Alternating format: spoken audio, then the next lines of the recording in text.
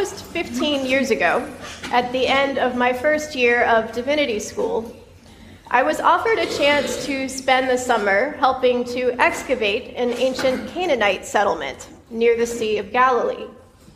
I was incredibly excited, but upon arrival, it became immediately and abundantly clear that any fantasies I may have had comparing myself to Indiana Jones were sorely misplaced. Archaeological work was fascinating, but it was also unglamorous and grueling. Our team rose each morning by 4 a.m., hoping to complete the bulk of our digging before the sun was at its hottest. We crouched for hours in a dusty hole, brushing at a 3,000-year-old brick floor with what were essentially toothbrushes, taking care to avoid the occasional scorpion. By Friday afternoon, folks were exhausted, largely content to lounge by the motel pool. The exception was an older man named Gary. Gary referred to himself as a biblical geographer and planned to spend weekends driving around trying to pinpoint the exact locations, and I mean exact within feet, at which various events in the Bible had supposedly taken place. Now, I was young, curious, and broke, and Gary was kind.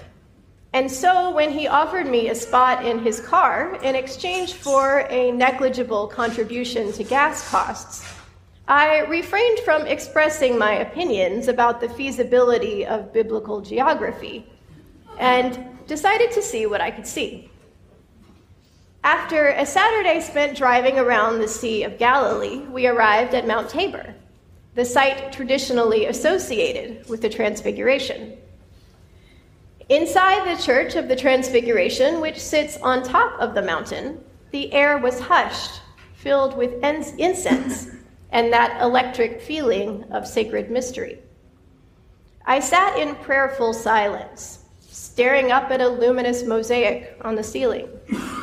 Jesus, Moses, and Elijah, their faces made up of thousands of tiny gold tiles, gazed back at me. After a few minutes, I heard Gary walk up behind me. "It didn't happen here," he whispered, somewhat conspiratorially. "Wait till next weekend, and I'll show you the real spot." And so when Saturday rolled around, we were off again, this time north to Mount Hermon, a huge dusty mountain surrounded by arid plains. Mount Hermon is also, somewhat bizarrely, home to a ski resort.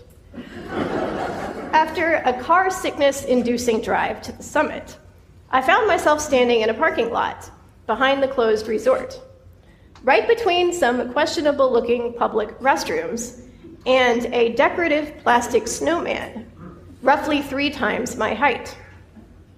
Sweltering in the 100-degree heat, I looked out over ski lifts and barbed wire into a closed military zone, a stark reminder of the pain and complexity that continues to permeate the land I was standing on. The entire place and all the sensations that came with it were utterly disorienting. But sure enough, gazing up at the ginormous snowman, Gary declared, "Well, this is it. Christ was transfigured right on this spot." As weird as this moment was, it was nothing compared to what Peter, James, and John experienced in Mark's account of the Transfiguration. Up until this point in Mark's gospel, Jesus' true identity has been a secret from everyone, even his closest disciples. And so we can imagine their shock on the top of the mountain when their teacher and mentor suddenly begins to emanate glorious, uncreated divine light.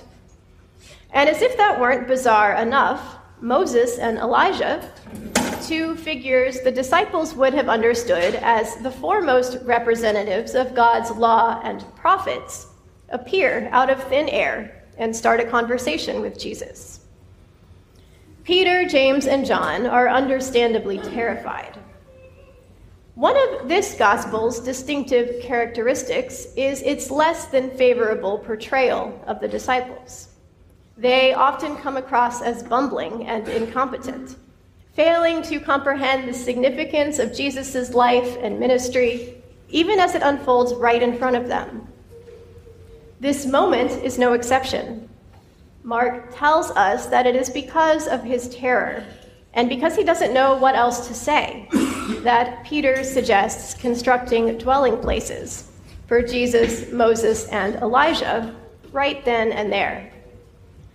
This passage is frequently interpreted in a way that takes Mark's implicitly judgy tone and runs with it, criticizing Peter's desire to cling to this literal and figurative mountaintop experience, to bask permanently in God's radiance, when what lies ahead is actually the way of the cross. And understanding God's voice from the clouds, "This is my son, the beloved, listen to him," as a rebuke of Peter's cluelessness. But I think this interpretation misses the point. For one thing, it fails to recognize that in Peter's religious and cultural context, his inclination would have been entirely appropriate. Peter is a Jewish man, and so his precedent for responding to the material presence of the divine has been set by Jewish scripture. When Moses has a distinctly similar mountaintop encounter in the book of Exodus, God commands him to build a dwelling place, a tabernacle, in which the Holy of Holies will rest.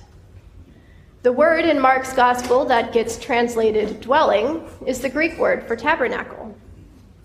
And so if we think of Peter's impulse not as dumb or naive, but as exactly what his tradition dictates, we can hear God's response to it as something other than rebuke. We can hear it, I think, as both affirmation and challenge.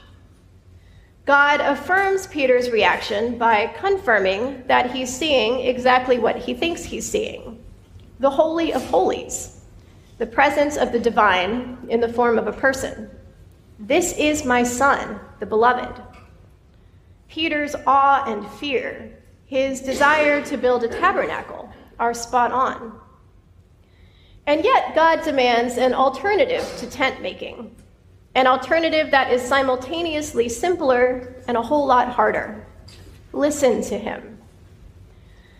Because the truth is that we can't really draw a distinction between this mountaintop moment and the cross that awaits, eventually, but inevitably, at the bottom. It's a false dichotomy.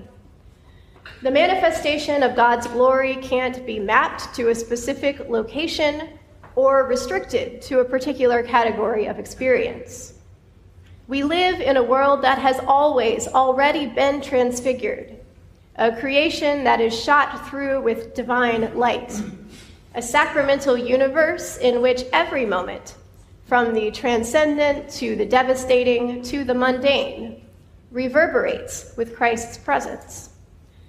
What's being asked of Peter and of us is to notice, to listen to him. Now, I'm not trying to minimize the significance of the Transfiguration. This was a singular event none of us are likely to experience or even fully understand, at least not on this side of the grave. But I do think it was as much about Peter, James, and John as it was about Jesus. Jesus didn't suddenly become anything different than he had ever been. It was more that for a moment, Peter, James, and John were able to see him as he always is. Because the thing about incarnation is that God is never not present. It's just that this presence is usually mediated through the material reality of our lived experience.